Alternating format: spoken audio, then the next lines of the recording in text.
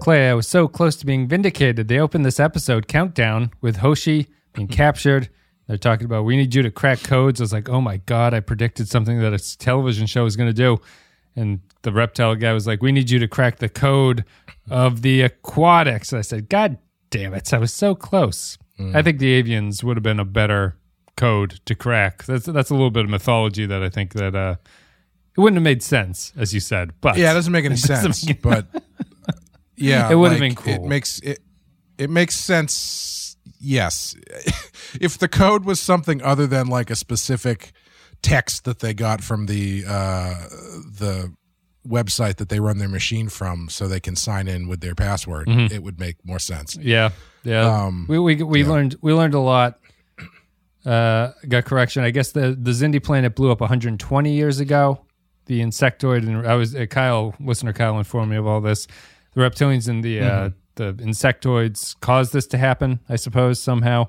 The guy who sent us to that planet, an anomaly, knew all this stuff. Just fill in the blanks. And as always, they just need the code for the aquatics because they are the species that we know. So let's take a break. We'll play a clip from this episode, which is called Countdown, and then we'll come back and we'll break it down. You understand what we want you to do? I'm to bypass the aquatic encryption protocols.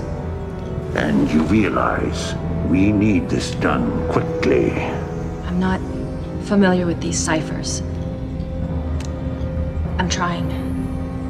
Are you? Countdown is the penultimate episode of the third season. It's the 23rd episode of the third season. It came out on May 19th, 2004. 24 of 28 in the Xindi Crisis arc, written by Andre Bormanis and Chris Black, directed by Robert Duncan McNeil. In-universe date, February 13th, 2154. In this episode... So this is the second to last episode? Yeah, there's one more. This episode named Countdown is the second to last episode, which would make this the final episode with that name. Semi-final countdown. That's all I can think about is the rest of the development, really. In this episode called Countdown, with the help With help from some Xindi factions, the Enterprise crew attempts to stop the arming of the Xindi weapon. They do. What'd you think about this one? It's the penultimate. We have 0 hour left after this. I liked the second half of it. I thought the first half was still too mushy as far as what was at stake and how they were trying to convince people of stuff. Throwing it to the spirit room to talk to so the Guardians there could talk to each other. Yeah. That stuff was whatever. But when they finally got into the actual like action beats and like the thing going through the end, I thought was nice. I think it's a decent cliff. Even though I was gonna say it's a decent cliffhanger, but it ends like almost identically to the way the last episode ends. I feel the last 4 episodes have ended the exact with the thing getting away from them. Yeah, and they like we almost got it that time. We'll have to try again. They keep jumping into a vortex to some indeterminate place that just they show up in the next one. This one, I guess they're headed to Earth, which makes sense. Well, never mind. We'll find that out next episode. Yeah, it was okay. It was I think it did its job pretty well to get you into that final stretch, get you psyched for the last one. I think the haggling with the aquatic Xindi might be my favorite dumbass species in all of Star Trek, just because they're so weird. They learned English in like a half an hour in this one, so they didn't have to go through an interpreter. I guess they could have done that earlier too. And they have ships, which I think is hilarious. Yep. Well, the fact that they have these like flying aquariums. Well, we have flying airships. I thought it was weird too. I was like, that's kind of silly as fuck. But then I was like, well, we just bottle air and fly around in it. So I guess it's not really all that different from bottling some water and flying around in it. I don't know how they fix things, but The best part about the Xindi Aquatics is their ship destruction was fantastic, where it breaks and the water comes out and it turns into ice once it hits space. So I was like, wow, this is cool. Fantastic. That's my favorite moment of the Aquatics. Otherwise, the Aquatics to me represent the fly by the seat of your pants nature of this, where they've given them a personality trait, which is that they take a long time to decide on things. They're like the mediating moderate faction of the Xindi Council, and they can't decide anything. The guy who took Degra's space, who I'll call him Degra 2, who has taken Degra's space, has says that sometimes we ask them, like, what do you want for lunch? And they don't respond for 7 weeks. And by that time, all the food's gone bad. And it's like, okay. We always have to get an extra large party sub because they're always indecisive about it. It's always a half and half pizza. They also they go back. They learn English, right, which is the one thing, and then they also, for really no story reason other than it's time to move on to the next plot beat, they break their deliberation trait. Archer's like, they're back already. The guy's like, they can't be back already. It's been 2 hours. They don't decide things in 2 hours.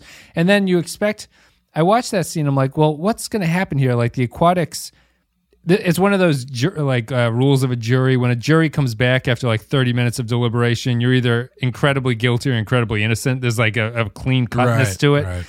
Right. I was expecting a twist, but the Aquatics were like, you're right. We'll side with you. I was like, oh, well, okay, why were we talking about their deliberative nature for 25 minutes to get to this point? I just think that this, what Countdown makes me think of strongly is that it gives me very strong Discovery and Picard vibes, in that I don't think there's any story in this episode, but there's a whole lot of plot that's got to happen. Yeah, there's a lot of plot that has to happen, but excuse me. I think they do have some nice character moments in here, like the stuff with. I think they have two. I would say 2 moments. Yeah, go ahead. Yeah, the stuff with the Mako Major is nice. The scene with T'Pol and Trip is nice. I actually liked Archer in this more than I usually do. At least on the bridge fighting Archer. I liked him a bit more. He was a little bit more convincing in this one. Than I think he's been in previous ones. Yeah, and I liked him going against the Doctor to shuffle Hoshi, wrap her up in a baby Bjorn, and schlep her off to the ship so they can go track him down. That's a good moment. Again, I'm not totally sure why any of that's going on, like what they're going to try to do, or how the reptilians managed to use Hoshi to just. I guess the Aquatics use that passcode also as like the key to get into their phone or something. Like it's just in the air for them to get.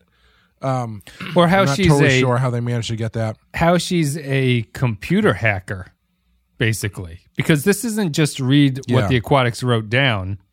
There's a lot that I don't really like about this on like a detail level. Like the reptilians have lived with the Aquatics for centuries, I have to assume, but they can't read their writing somehow. Like there's no, you know, I don't really buy that, and I don't buy they kidnap Hoshi to translate something, but then when they give her the brain slugs or whatever, they're like, "Are you finished hacking this?" And she's like, "It's level 1 encryption." It's like, well, Hoshi's not a computer hacker engineer character, so I don't understand why she's good at doing this kind of a thing.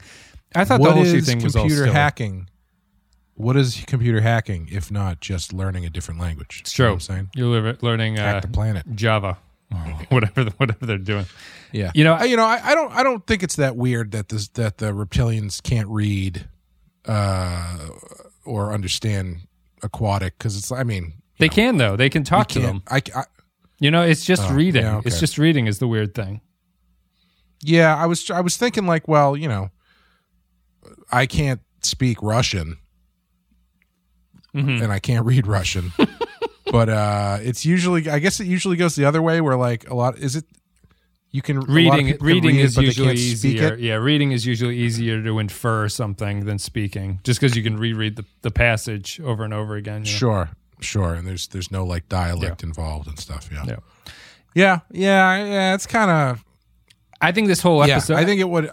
I think the whole episode is just made of stuff like that. Like Hoshi's suicide attempt feels bizarre to me, and then they just plug her back down and sit her back and do the thing again. That's the first thing I was thinking was like, if I was Hoshi and I was in that situation, you kill yourself immediately. Like you are the one thing stopping them from blowing up the earth. You try to kill yourself as quickly as possible. Yeah. What I was very surprised about and couldn't really track is how they give her the brain slug thing, and then she just like tricks them. Yeah, she fakes it. It doesn't do anything. She fakes them out, and so they got to give her the double brain slug, and then that gets her. Yeah, it was a little weird. It's not story, it's plot, and it's I would argue it's somewhat badly done plot because they do things to kill time, like Hoshi not being susceptible to the first dose, and it's not that changes anything. It just gives you a 45-second scene where she tries to run away from them, and then they capture her and they do it again to her, and it's like, okay, what did this accomplish to us? Nothing really. Right. So to me, it feels like the episode is a lot of killing time to get to those points. Although I do agree, I don't think it has a story, but it does have occasional good character moments. I think that the Mako and Reed thing, I think, is a good place to start off. They completely didn't earn this, but I understand what they were trying to get to with Hayes and Reed. It really, I don't know if I've just worked myself up this way, but it really reads sexual when those two have scenes together. It's just, it's really, they talk to each other so sensually, and they're so fired up about whatever the fuck they're talking about. It's just like, every time he says mission, it's just, you want to switch the word dick in there or something. He's just like, this mission is begging for your services. It's like, okay, guys, like, just calm down.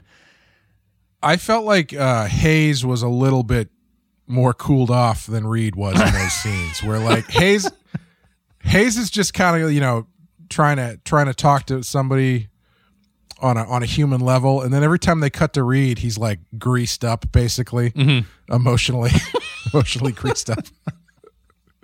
And he's just like, he's got that like half turn on, and his head's kind of like cocked back, and he's a couple buttons away from just, busting out through the front of his shirt. It is odd. It is very strange. And I wish they would just go all the way with it. Yeah. And just have the two of them make out. It would be, I mean, they screwed the Makos up this entire, I don't even know if they screwed them up because they didn't do anything with them. They introduced them, and maybe it's our fault for assuming that characters being introduced in the beginning of a season who are on the ship with you for your journey, are going to somehow play into things. But outside of just they basically became glorified red shirts who are going to die, and you're not going to care, but the story can act as if their death has meant something to you.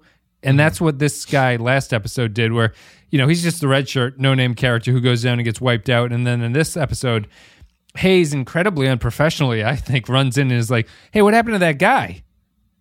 Where's that? What happened to the guy? And Reed has to go, he fucking died down there. And Hayes, I like that he doesn't even just say that. He tries to explain what happened. Where he's like, there was a big robot defense arm. mecha, like it was a claw, and he just it grabbed him, and he's dead. There's no coming back.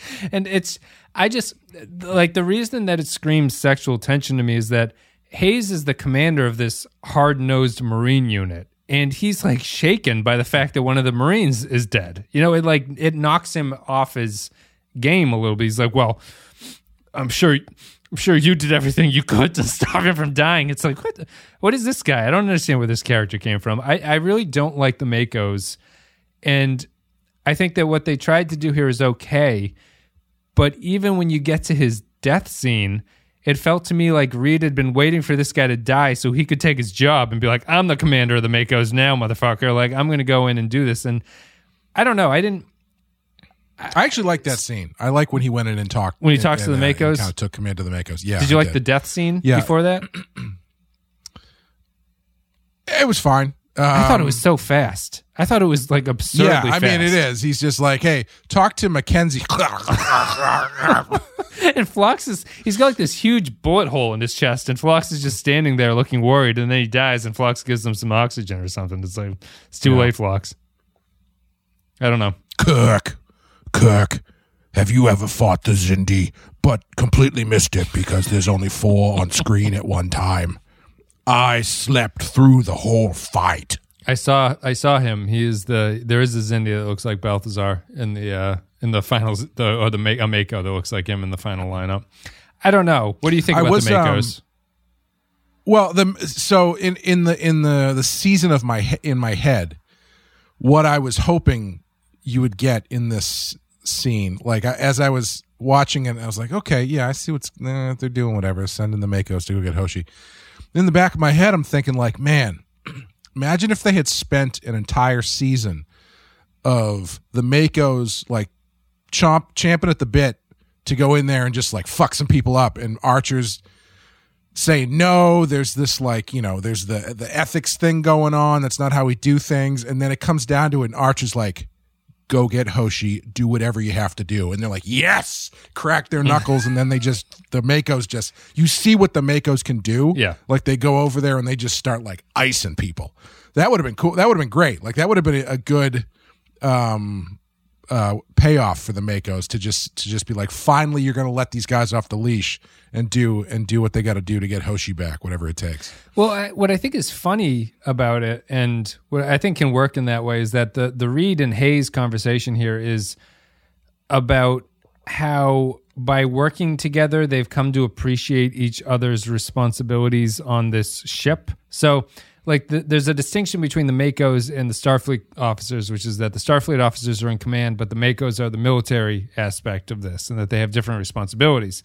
And it plays into your idea there, but this season didn't do anything with that idea. There's no touching on that aspect of of the Makos having a different point of view than Archer about everything. And even if you pull it in at the end and say that the Makos serve their purpose, or that you can go the other way, which is that the Makos kind of reign their own, probably more Star Trek-y ways, that the Makos and Hayes reign in their more militaristic aspects and embrace some of what Starfleet is trying to do with the mission. They lose their gung-ho-ness, which maybe they had more early on, and they become more quote-unquote civilized in the sense of what Star Trek wants them to be.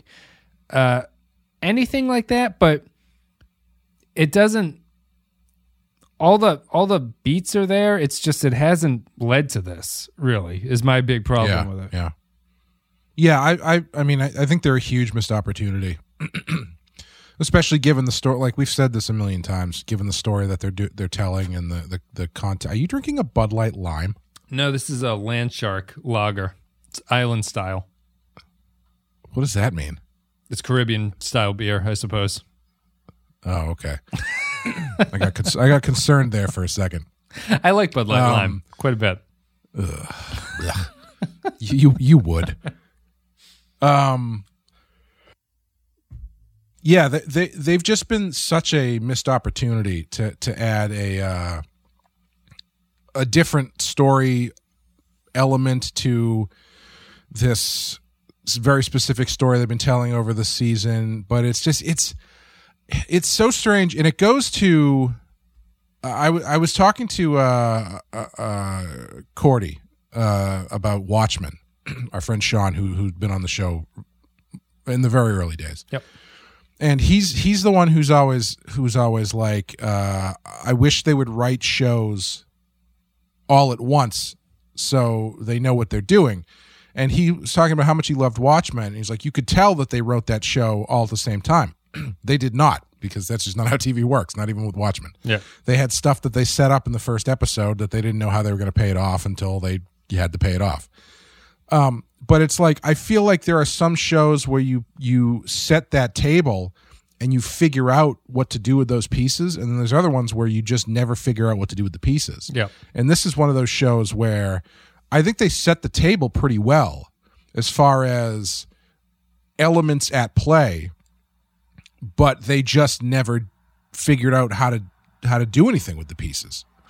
I think my My problem with that, in the way that I think it's a weakness for Enterprise, is that this was a 24 episode season where it's not a 8 episode single season of television where maybe I could forgive in a pilot you introduce something and you realize, oh Jesus, I don't have time for this.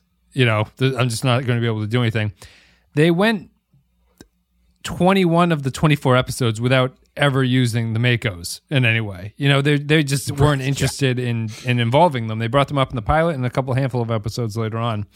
And like you could even go 10 episodes without ever seeing them. And then in 11 and 12 and 13 have like really good Mako stories and you go, oh, that makes sense why they did this the whole time. Yeah, but they didn't do anything with them. Yeah. So, yeah, it's a bummer. I think they are probably the biggest missed opportunity in this season for me, I think, so far. And I assuming nothing changes between now and the last episode, it feels like that's probably number one for me. Yeah, I assume they're just going to go on the mission. I even think down to the fact that they made Reed the friend of the Chief Mako doesn't make much sense to me on a character level because they're not really foils to each other. Like, right. Hoshi, they should have been on the same page. Yeah, they should both be agreeing about what's going on. Yeah. But they played it as a job competition thing when that was never written into any scripts. And the only way that you would think that is because he is a lower level version of what Reed does. And it's like, why would Archer prefer this guy? He's never talked to this guy. He doesn't know anything about what this Mako is supposed to do. There was no threat to Reed that entire time outside of Reed's own imagination that he thought something was going on. Which even then, you have to explore that. What does that mean? Where Reed is so insecure about himself that he's worried about what this guy is gonna do, and he can't do his job as well. I found it unsatisfying, I suppose. The other character moments are Trip into Paul, which I think kicks the can down the road a little bit and doesn't really substantively add anything to their relationship. Yeah, I liked the scene, but I was kind of expecting a little bit more from it. Because it's just first time she's called him Trip. It's the first time she's in the series she's ever called him Trip. Yeah, it is like that scene overall is basically just Trip going, "The hell's wrong with you?" And she's like, "I don't know." Are you gonna get better? I don't know. Okay. I'm sorry, I'm acting this way. It's my ideal. Honestly, argument with a spouse, which is that you can say something mean, and then as you're walking out, she'll say like, "I'm sorry, I acted that way." You go, "You're damn right, you acted that way. That was inappropriate." Well, there was a weird. I was trying not to think about it this way, but there was this weird energy to this episode that felt like it felt like a scene with a character like T'Pol written by a guy. Because it was like, it felt like it was like 2 clicks away from Trip going, "Is it your time of the month or something, lady?" You know what I mean? Yep. Like it was, the stuff that they're doing with her is just so strange where she's just like, I'm being so emotional. I can't deal with my emotions. And Trip, I don't know. It's just that I wish they hadn't gone this route with her because I feel like it's so, I don't know what the female version of emasculating is, but it's emasculating for T'Pol. Yeah, I'd agree. Even without the intent of doing that, I think that making the female Vulcan more emotional will only probably play into those kind of tropes that way, where it's like, well, now it seems a little bit awkward that she's this character who can't handle it. Yeah, because she doesn't. I've said this a million times. You can do this kind of change without it being this like huge debilitating crutch for her, this it worked for Spock eventually started to embrace some of that stuff a little bit more without completely losing his mind over it. I don't know why they couldn't do this in a more like respectful's not the right word, subtle, like more subtle way. Yeah, and just have her have this natural character change that can be influenced by the things that are happening and the situations that she's in and that kind of stuff without it being due to a drug addiction thing, which thankfully they haven't brought up and since it's happened. But It's just it's that level of she's got the DTs, emotional DTs, and it's fucking her up, and it's just like I don't. Blaylock in the oral history had an interesting quote where she, I don't think she liked the show, judging from the oral history, but she didn't the whole show. She didn't like the whole show. She specifically doesn't like the writing for her, and she brought up a good point that I never considered, which is like they would have T'Pol say things like, "This is exactly like Shakespeare's Macbeth," and I would go, "Don't the Vulcans have their own books that this character can talk about? Like, why is she mentioning humanity stuff?" And you've never heard Shakespeare until you've heard the original Vulcan. But I think that the point there works, which is that in a more subtle or graceful evolution, it would move from, you could take something like her talking about Shakespeare, which starts the series with her talking about Vulcan stuff. And eventually she's talking more about human stuff. And she can, without particularly seeming more emotional, there can be like an adoption of humanity that she takes on in a much more graceful way. The addiction thing cripples her because it's so sudden. It's written to be a weakness. So she's like trembling the whole time she's doing something. She's like, oh God, so much emotion. And it's like buffoonish that Trip is like, what the hell's wrong with you? It's like she's completely insane. He's not being an asshole about it, but like he is fairly he's very disinterested in what's going on. Yeah, like once she kind of explains it, he warms up to her a little bit more. But I guess he's a little bit more cool at the beginning because she's acting so weird and she's not talking about it. It just has that scene just has this weird. I think she's so different though. Sorry, she's so like in the context of what the show is, she's acting crazy for herself. This is not how they're supposed to act, and everyone is kind of treating her like she's a human who's having a bad day, and like, oh, stay away from T'Pol. She's a little edgy this morning and stuff like that. It's they should be, if not noticing it, like you have to sort of pay attention to the script of being like, yeah, Archer's too busy thinking about the Xindi super weapon to care about what T'Pol is doing, and I never really get that sense because we've had so many scenes where Archer and Trip go, "What's wrong with you?" She doesn't say anything about it. Yes, yeah. It is such a strange choice. I'm really curious to see what they do with her in season 4. Whether or not they just like hard reset or if they try to stay, because like it's just so. I think it undercuts the relationship angle with her and Trip as well, because like it would be so much more satisfying if their relationship was just an organic relationship, instead of this byproduct of her meth addiction or whatever, in time travel, in time travel, yeah. The scene I did like about them, even though I think it, in the context of what's going on, makes somewhat not much sense at all, is that they fixed up the Archer's dining hall room, his like private dining quarters. Yes, yeah. I liked that.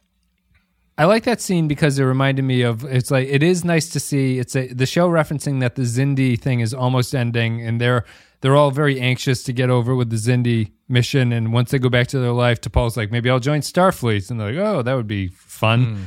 Good to see you in a Starfleet uniform. And they've also got that nice bit, which is like the kind of organic relationship writing that you'd want to see, where he's talking about buying Archer a drink, and then he's like, and what about you? And her first reaction is, yes, you can buy me a drink if you like. And he's like, no, what are you going to do? She's thinking about the hanging out with him, not the what's the next, that's nice. I like that scene. I thought that was good. Yeah, that's good. My only problem with it is that I'm incredibly distracted by where is Chef getting his beef from at this point? Yes. and saving the beef for a rainy day, I guess. The captain's dining hall, I understand thematically they want to show it's a kind of fig, but low priority place to fix, I think. Really, when the other parts of the ship are still sparking and guys are working on with like soldering irons, the captain's dining hall seems not the best place to dedicate that effort to. That's like the second act of a Napoleonic era tall ship movie. Yeah, where it's like they fixed the captain's eating area first, and all the other guys on the ship are like, they fixed his area first. Why don't we go kill him? That's where the mutiny comes from. A guy bailing water out with a pail as the boat's sinking or whatever. He's over there eating steak. My apologies to England. Also a nice mix of England and Napoleon. I said Napoleonic era. I didn't say it was France. There's a third character moment. Am I just forgetting it? Is there a third one? No, that might be it. It's the two tripping to Paul. Oh, and the Archer and Hoshi thing, which I liked. I wish that Archer forcing Phlox to do that had a little bit more weight to it, because I really like that moment. I do like Archer having to be like, sorry, like, you got to get her out of here. I don't care if this kills her. We got the fate of the universe waiting on our shoulders. But that's it. Do you have anything else about these character moments? Because I think that's pretty much it. And the rest of what I have to say is just about the general purpose of this episode. No, that's pretty much it. The one thing I did like, this is not really a character thing, but this is probably the only place it would make sense to bring it up, is when they're all rushing around getting ready for the final battle. There's this one like tracking shot of a Mako running into frame, grabbing like two guns, and then running to the door and whacking the door button with the gun. I was just like, that is not safe. You don't whack the door button to open the door with a loaded gun. It's Sean Murphy's trigger discipline obsession. You find it very upsetting. I hope someone got fired for that blunder. He's just the Leonardo DiCaprio gif of pointing at the TV with a cigarette while he's watching the scene. So the only outside of the character stuff, and I don't think that this episode really has much story to it. I think it's mostly a plot thing where I don't really mind what they've done here, which is that Commander or whatever his name, Dolam, the lead reptilian guy, is just generic villain character. I think the performance is fine for what this is, but it's just like generic evil guy who, betrays his own side when he blows up the Xindi, or the insectoid guy who has questions about what's going on. And that was funny. I like that. I like that scene. Torches Hoshi. That was very much that had big you've seen Wet Hot American Summer? Mm-hmm. It had big van swerving off to the road to throw the kid out of the van. Sure, yeah. When he asks too many questions, energy. It is. Those guys were just so. I found everything they did to just be hilarious. Whether reptilians? It was that, yeah, or when they're dealing with Hoshi, I kept expecting them to be like, "You're going to figure out the language of the aquatics, and then after that, you're going to show us all how to put music onto our iPods because we just cannot figure it out." Like it was very strange. Yeah. It's a weird abduction to ultimately in my eyes not really be worth the time that they dedicated to this, because plot-wise Hoshi puts up a fight, but it's not really relevant at all. It just feels like a killing time spinning your tires kind of story here, where something's got to be going on that they can check in with. The camera has to have a reason to go to the Xindi weapon occasionally. Yeah. Outside of that, how come? Sorry, finish your thought. No, and then I'll jump in with my. No, my that's fine, because I'm closing in on like my final thing. So if you have a related tangent on that, it's fine. Well, I was going to say, how come again? Why can the Guardians, who are time-traveling interdimensional people, why can they put their thumb on the scale? Yep. But Daniels is just out there being like, well, you got to do it for yourself. I keep expecting Archer. In those Guardian white fog room scenes, to just the camera as it goes from one Guardian, it just pans over and Daniels is just like eating or something at they've laid out a buffet and he's just there enjoying some food. I don't know why.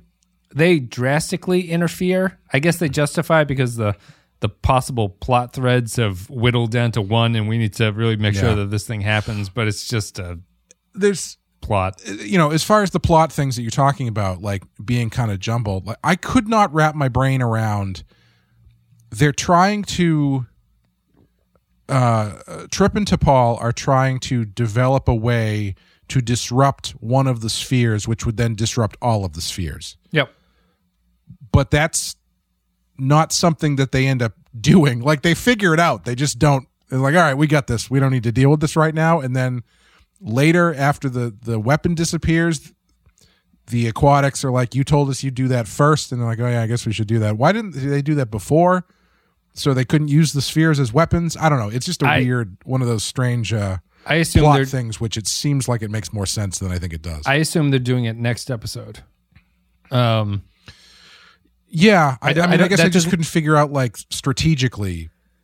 It seems like it's only there to cause them to not be able to go after the weapon. Yeah. You know what I mean? I think it's flimsy all over because the Xindi clearly have a deep interest in shutting down the spheres because it's what convinces the aquatics immediately to go work with humans, right? So that was another thing. This race that takes forever to decide has been waiting for this moment. They're waiting for someone to do something about the spheres. Why did the Xindi not know anything about the spheres? There's nothing stopping them from exploring. They'd be like, yeah, we've been studying these things for 60 years. There's a door? There's a door? It's like, what have you guys been doing? Why didn't you figure it out? I think the whole setup is flimsy, and it just serves as they needed something to offer the Xindi to convince this last race to do something, and it's all just plot strings that have to be pulled in order to keep this drama going. Yeah, I thought that was funny too when the insectoid guy has their revelation about the spheres, and it was all of this stuff hinges on Archer telling them stuff about the future. Yep. And then them kind of being like, well, seems plausible to me. And that was one moment where the insect was like, didn't that guy say the thing about the Guardians and the sphere? I mean, maybe we should abandon this plan now. Yeah. At least the reptilian. At least the reptilian is the first person to actually call out the fact that Archer just showed up and caused a civil war to happen. Yeah. just because he's like throwing around bullshit time travel stuff. Yeah, he's a disruptive presence, a negative agent or something. Yeah, I feel that this episode is a fitting way for Enterprise to try to wrap up a season-long arc, and that they're going to take 2 episodes to just be an action sequence. I think this episode... We've only got one left, though, right? There's one left, but it's this one and the next. I assume the next one's going to be action sequence, too, because they have to shut down the weapon. I just think that... Time travel episode, Wes. It's going to be 35 years in the future. I think that Enterprise... I think this episode was good enough, but I don't come to this franchise for this stuff, really. I just don't think it works terrifically. It doesn't hold my attention. Yeah. I think that the Xindi weapon battle sequences all look kind of cool. I wasn't sure why the Enterprise hitched a ride within the Xindi aquatic ship, even though it looked kind of cool to have it come out of it, but whatever they need to do. You know, I like all that stuff, but at the same time, when there's nothing, when there's no meat on the bone here about like stuff going on as this battle is raging, it really feels just kind of a hollow episode where I know what's going to happen next episode. They're going to stop the weapon somehow. They're going to board that thing. I imagine they're going to blow up that giant spinny thing in the middle of it, because that's typically how you blow up these things that work that way. Well, as we learned from the one sphere that they found their way into, the universal flaw apparently in all planet-sized spheroid devices is the exhaust port. Yeah, had it on the Death Star, had it on that sphere. The weapon probably has one too. You got to exhaust somehow. You know what I mean? There's nothing really wrong with this, but I don't. This is not a great 2-parter.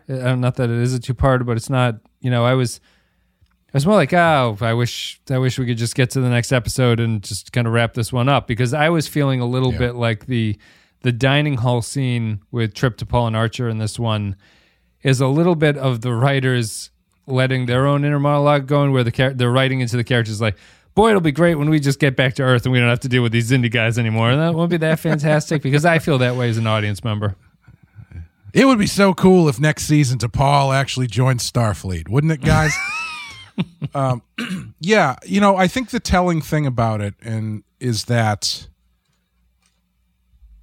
we talked about the character sequences that we liked, and with the exception of maybe the Archer and Hoshi one, they are all separate from any of the plot stuff that's happening. It's all like side stuff, like the T'Pol and Trip stuff is side stuff. The season-long side stuff, right? Like not totally season-long side stuff, not irrelevant, but something else. Yeah. But basically, my point is that, like, kind of like what you're saying, the action and the plot isn't really in service of anything, like thematically, or character-wise, or story-wise. It's very plot, like it's very much plot, but it's not a lot of, like, you don't care about it as much as you could if the stuff they've been building to for the whole season was more like built into that. Yes. Instead, they're giving you like these separate like chunks of it that are not part of the plot that they're throwing at you to finish everything out. Yeah.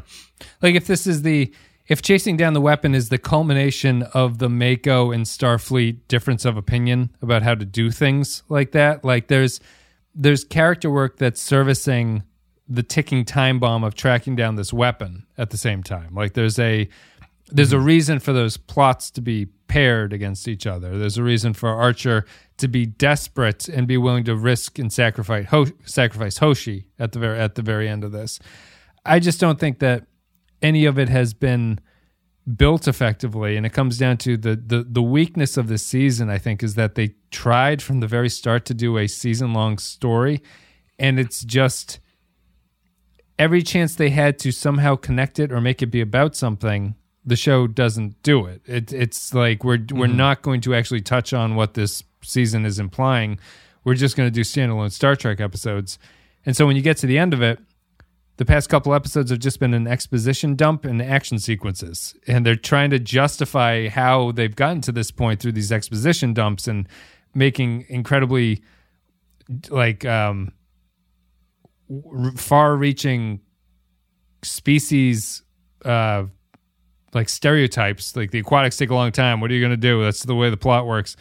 And it just ends up feeling like, oh, this is pretty flimsy, and I'll be happy to see the Xindi go when they disappear after this season, because I don't think they've added much to the Star Trek franchise.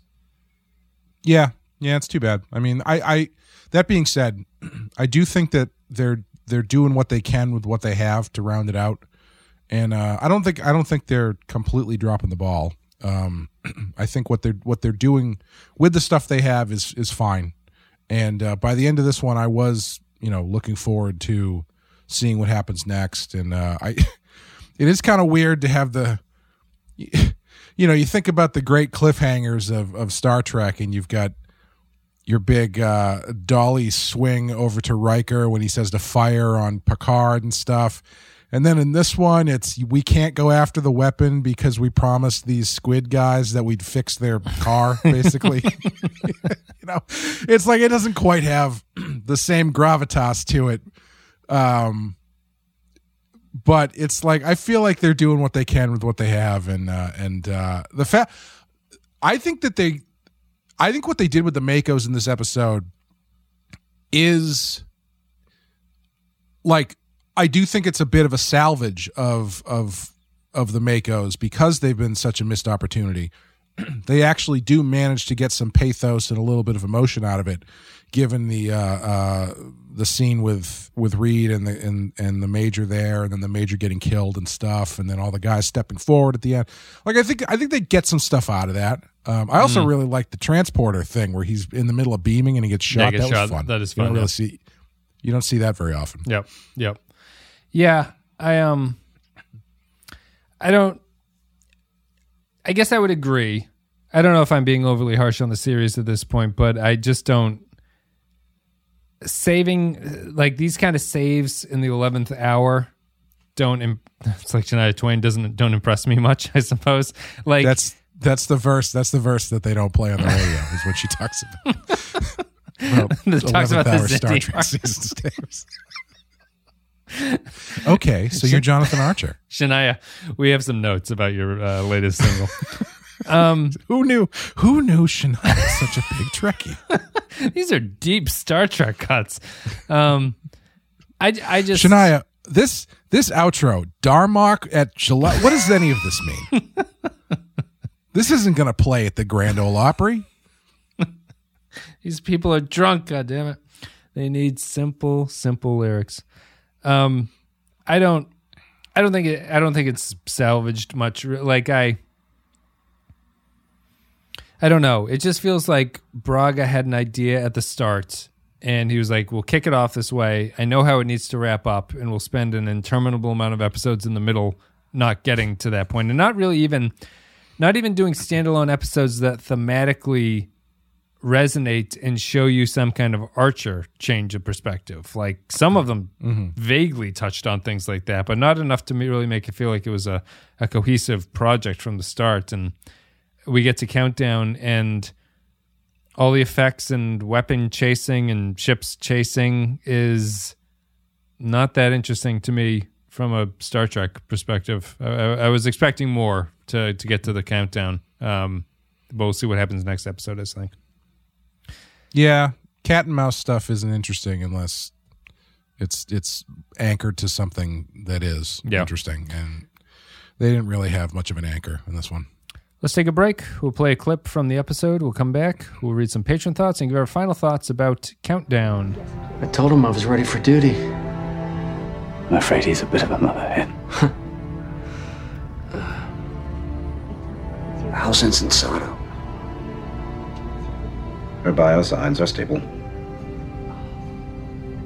Thank you for bringing her home.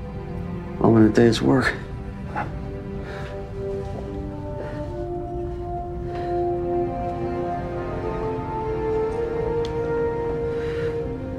Use Mackenzie. What? She knows the team. Rely on her. No more of that talk. That's an order. Cardio stimulator. Step away, please. Thank you very much, everybody, for listening to the show today and our discussion of Countdown. If you want to support the show, go to patreon.com/thepenskyfile. Patreon.com/thepenskyfile. A couple $1 a month, you get extra stuff, extra podcasts. We covered Battlestar Galactica's miniseries. We did some Star Trek rewatches, some old TOS episodes, Omega Glory. We have The Children Shall Lead.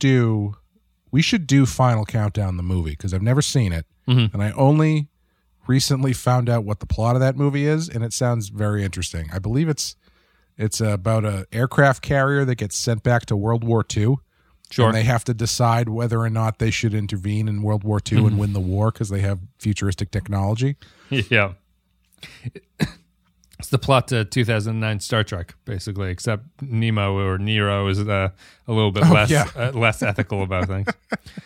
Patreon.com/thepenskyfile, all that stuff. You get to vote on what we cover. Extra podcasts. It's good. It'll secure the entire Voyager deal for everybody. We'll watch every episode of Voyager if we keep our current levels going.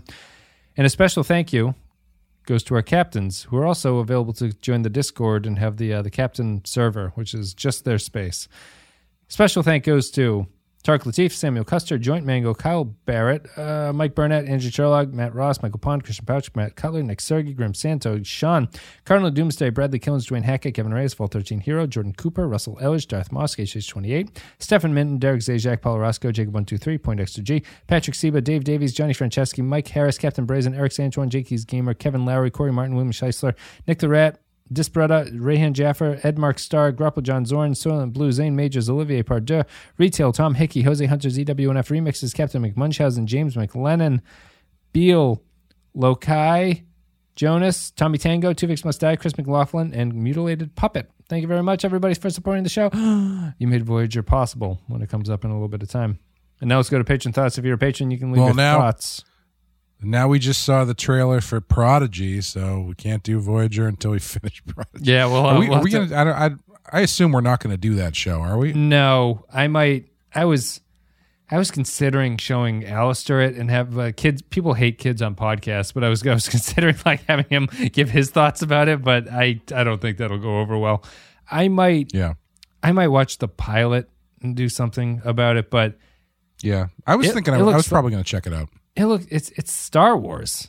It's big Star Wars energy. It's just Star Wars. So and I don't know that trailer. My two thoughts about it were it's Star Wars, and this is incredibly dark for a Nickelodeon kids show. I was not expecting this kind of like trauma to be occurring early on in the season. Maybe that's just the first 5 minutes, and after they get the ship, it like lighthearted adventure is the way to go. But it was very dark. Anyway, patron comments. You leave your thoughts about upcoming episodes if you're a $5 and up patron. First one is Matt Ross, who says, the Xindi are stupid. You need 3 ideas to fire, and the device is helpless as it powers on. The fish people were convinced based on suddenly realizing they have nothing, and we're human haters after seeing a video. The reptilians don't know the difference between cryptography and linguistics or question why their future help gives them no information. Yes, T'Pol needs some Trip special sauce. We get it. Reed is still a dick, and then the better security guy buys it. At least the firefight was fun. 3 ball chases out of 5. That's the next one. Calbera says, Countdown. Sadly, this isn't the Channel 4 quiz show Countdown that gave us the legendary Carol Vorderman, but it's still a pretty good episode despite that disappointment. In many ways, the council felt like an end to this arc, at least thematically, and this is the first in the 2-part race against the time action climax. I always like seeing Linda Park given time to shine, even if this torture storyline isn't the most gratifying, but Hoshi trying to kill herself is almost as shocking as T'Pol calling Tucker Trip for the first time. Scott McDonald deserves some praise for managing to do a convincing eye twitch under all that makeup, but Dolim needs to fire his interior decorator for putting carpet in a prison cell. Oh, and those ship destructions at the end are pretty damn awesome. 4 out of 5. So is the last episode like an extra long episode? No, it's just an hour long, I think. Oh, okay. I got confused because he said 2 parts, so I didn't know if he meant. Oh, I think he means this part, including this one or the next one. Yeah. Rayo says, Countdown represents a horrific tonal shift for the serious episodes, going from showing us the psychological damage senseless loss of life can do to the mind to seeing the show regress into having all the nuance of a 1940s sci-fi serial with unsatisfying Diablos Ex Machina showing up in the writing. The villain kidnaps Hoshi so he can tie her up and do diabolical things to her while she screams at the camera, all for the sake of powering up the death ray that will destroy Earth to fulfill his dastardly ambition. Voyager had a holodeck recreation of the old Flash Gordon serials that was meant for fun, but seeing Enterprise essentially try and play the Flash Gordon-esque scenario dead straight is kind of embarrassing. Dolan kidnapped Hoshi to crack a code because he personally isn't good with languages, even though he has a crew who could do the work for him. And as Hoshi points out, she's not a cryptographer. This doesn't even make any sense at all. I'm fluent in English, but I can't crack the U.S. military launch codes. It's clear they just needed a damsel in distress to get rescued. The episode is an unironic sci-fi throwback that in context is not appropriate for the endgame of the Xindi arc. 1.5 out of 5. Voyager has a Flash Gordon holodeck program? Yeah, that's Voyager's thing. Not the Flash Gordon, but Voyager likes like very early 20th century serial stuff. Is it just like Chakotay in there going, Gordon's alive? Don't get me started on this goddamn movie. We covered Flash Gordon on the Patreon and I hated it. Check out patreon.com/Zapensky-File if you want to hear that. Latte Arch, Trip, I love you, but we only have 14 hours to save the Earth. I want no Xindi asking what the name of this planet is. A Latte Librarian says, Countdown, the Reed and Hayes relationship was the best part of this episode. If Hayes had lived, they might have ended up together. 3 anomalies out of 5. It's true. He's just so fraught. Nick the Rat says, how the hell do aquatics build or do anything? I wonder what Hawkins' report said. He climbed a wall and got vaporized like a punk. Sato is Malcolm's friend. Did they ever speak to each other? Did Malcolm pull the plug on Hayes when he said, shut the fuck up, that's an order? The space fight looked pretty good. 4 out of 5. Point XG says, Major Hayes' death could have been really powerful and meant a lot if they'd have used the character properly. There was so much wasted potential with him. They had a great idea with him in the Makos, but they just didn't execute it. The Sphere ladies borrowing the Prophet Celestial Temple from DS9 is quite comical to me. I didn't mention it because it seems unnecessary, but tying into what I think is the laziness of the season, most of the stuff here feels borrowed from stuff that is contemporarily happening to other series, like Battlestar and the Prophet storyline from DS9 basically combined to make this storyline, you know? Yeah.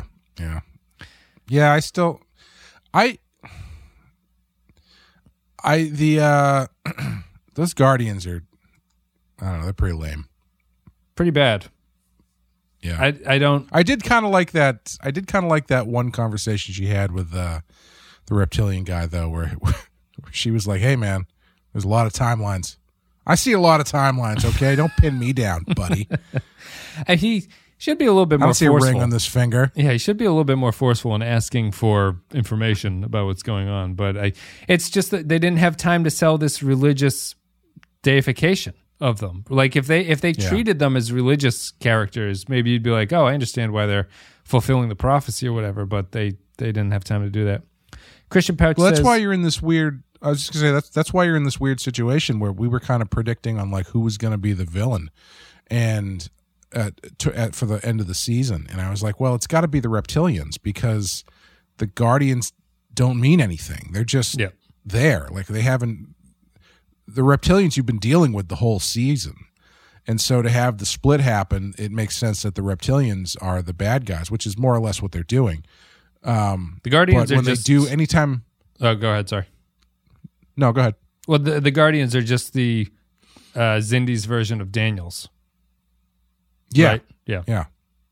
Very similar outfits now too that I'm thinking about it, except Daniels's looks like it's made out of like old tires or something. He's the Michelin Man's evil brother. Just the dark Michelin Man. Christian Pouch says, Countdown, good exciting action, but the closer you look at the details, the less satisfying this arc becomes. More tell instead of show, and there's so much to tell it all feels rushed. Reed and Hayes have an awkward conflict with a bizarrely abbreviated conclusion to Hayes' character. Dolam is selectively an idiot. Clearly he wants to be the top lizard, but he's ignoring shit and doing dumb things that will get him into trouble. Action is a 4 out of 5 at least, but the rest is at most a 3 out of 5. And then the final comment, Yarpy says, Countdown, this episode feels a little bit like we need to stretch the story arc. It doesn't have the urgency the storyline should have. Nice to see some work being put into the Sphere builders, but they should have been brought up a bit sooner. The death of Hayes didn't have the impact it could have. Should have used it more. 3.5 stars out of 5. Thank you, patrons, for your thoughts. Thank you for leaving your thoughts at patreon.com/thepenskyfile and for supporting the show. Clay, patrons thought it was fairly middling. A couple 4s, a couple 2s and 1s, and then 3s from the rest of everybody else. What are you going to give this one on our scale of 1 to 5? I'm going to go 3. I think it's fine. Yeah. It's not blowing my hair back, but it does what it has to do, and it's got a lot of plates spinning, and it's I think it handles them well enough for what they got and how much time they have to end it and stuff. So I think it's pretty good. Yeah. I'll give it a 3 as well. I sound negative on these recent ones just because I think that this arc is relatively unsatisfying and uninteresting. Yeah. But it is, for like an Enterprise action episode, it's pretty competent at what it's doing. It doesn't step on its own toes. I think that any of the weaknesses comes down to the fact that there's just nothing on the bones of what the plot demands here. And there's a kind of emptiness to this that I feel makes this show not really rewatchable because there's just nothing.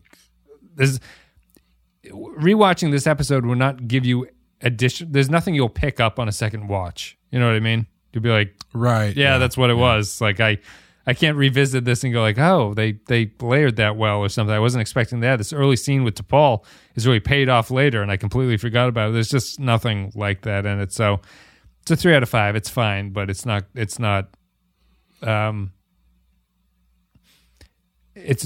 It's got me excited for the last episode just because I want this season to be over at this point because I think they've run out of gas completely. Hey, man, I'm excited. I'm all about closing things out. I just finished my 45-hour biography audiobook about George Washington.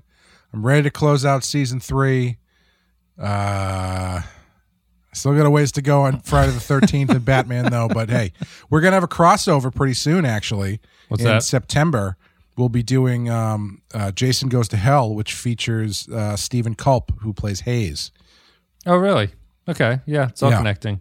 And you guys have had a couple badass episodes, I think, written by the Stevens, the husband and wife writing duo, and they joined the show of Enterprise in the 4th season. Oh, really? Yeah. Judith and Garfield no kidding. Stevens, I think their name is. Is that why the Riddler shows up on the Enterprise next season? Yeah, the question mark outfits just really make a lot more sense when you look at it that way. But they're fairly respected novel writers for Star Trek. So cool. It'll be interesting. I'm the 4th season has a bunch of, I don't know if you know this, but the 4th season I haven't seen any episodes, but it exists as 2 to 3 episode mini arcs that they run for the entire season. So the episodes run for like 3-parters, and it's a single story, and then they start a new one after those 3 episodes. I'm kind of into that. We were talking recently, I think on Patreon, about I've been watching the 66 Batman. Yep. And it's the only show I can think of that ran 2 episodes a week, 2 half-hour episodes. That the first one ended on a cliffhanger, so it was one story split across two nights. And I was like, I'm surprised nobody else really ever did that, unless they did, and I just, it's lost to the sands of time at this point. In Treatment on HBO was really unique in that it's a therapy show where a character meets with different patients Monday to Friday, and on Friday he meets with his therapist. But the season was structured so that it would air 5 nights in a row, and then the next week you'd get the same patients on Monday, Tuesday, Wednesday, Thursday, Friday. So there was a consistency, so all the Monday episodes for the 5 weeks of the season are the 5 episodes that feature that Monday character. Who's involved in the that's story. kind of fun. Yeah, it's neat. All right. Yeah. I like that. There's a lot of room to play with that. It's a lot of filming, and when it airs, it's a very dense show to watch because it's like every night you're getting something new. But it's neat to see that's that a big structure. commitment. Yeah, it is. In the era before that stuff just being readily available to watch whenever you want, that's a big commitment. Yeah, and it kind of loses something just watching it on HBO streaming, just because you can watch them as much as you want to get through it, and it loses that sort of sense of this existing in a real world where you're meeting with the patient. But I just like the structure of you know what to expect. You can almost skip episodes based on if you don't like that patient character. You can go to I don't like the Tuesday guy. I'll just skip him and go to the next one. That's it. Thank you very much, And patrons. then for sweeps weeks, there's a scheduling conflict. Somebody has to switch days. some character saying, "I'm sorry, I had to reschedule for today," and you're like, "Oh my god, this is throwing my whole TV watching schedule out of whack." Tonight, Tuesday's patient is 25 minutes late. What will the doctor do? Make sure to tune in. Thank you, patrons. Thank you, everybody, for listening. We're done with Countdown. We both gave it a 3. We're 1 away. 0 Hour is the last episode of this season. We'll get to that next week. Clay, you have anything you want to say before we go? As I mentioned, we are on Patreon. We're doing Friday the 13th. Myself and Amanda, my co-host from Rotten Horror Picture Show. Is it August now when this episode comes out? This will be August. Yeah, it's like the second week of August. So that I think will be either right before or right after the 13th of August, which is a Friday. So if it's before that, then join us on the 13th. We're going to do something special for Friday the 13th. I think we're either going to do like a live recording of of part 8, or maybe just do like a general season kind of live stream thing where people can talk to us and throw questions or whatever. And if this comes out after the 13th, I hope you joined us, and I hope it was great. So. And we've got Badasses still ongoing and Rotten Horror Picture Show. We've got some fun, spooky stuff coming up, so check those out. Yep. Thank you very much, everybody, for listening. Check out all the shows. PenskeyFile.com has all the other shows. PenskeyPodcast.com is the Star Trek. It's on YouTube. Subscribe, blah, blah, blah. Patreon.com/The Penskey File is where you want to go if you want to support the show. that is the key to everything. It's the key to Enterprise Season 4. That's it. But unfortunately, we need 3 of them. Everyone leave your thoughts. It's probably too late now. So hopefully you left your thoughts about the season of Ender for this one on Patreon. Otherwise, we're done. Thank you very much for listening. And I think Lower Deck stuff will be happening soon in some way, shape, or form. I think this might actually be... I watched that new trailer. It's good. And I really enjoyed it. Yeah, it's I legitimately laughed a couple times. I think my favorite joke was the... Boimler gets shot or something, and they're trying to beam him out, and it's like the breaking up of the signal as he's screaming. Yeah, I like that, and I really liked the Darmok guy showing up to work on the bridge. That was pretty funny. Yeah. So we'll be back with that Lower Decks in some way, shape, or form. So see you then. We'll be back with 0 Hour next week. Have a good one.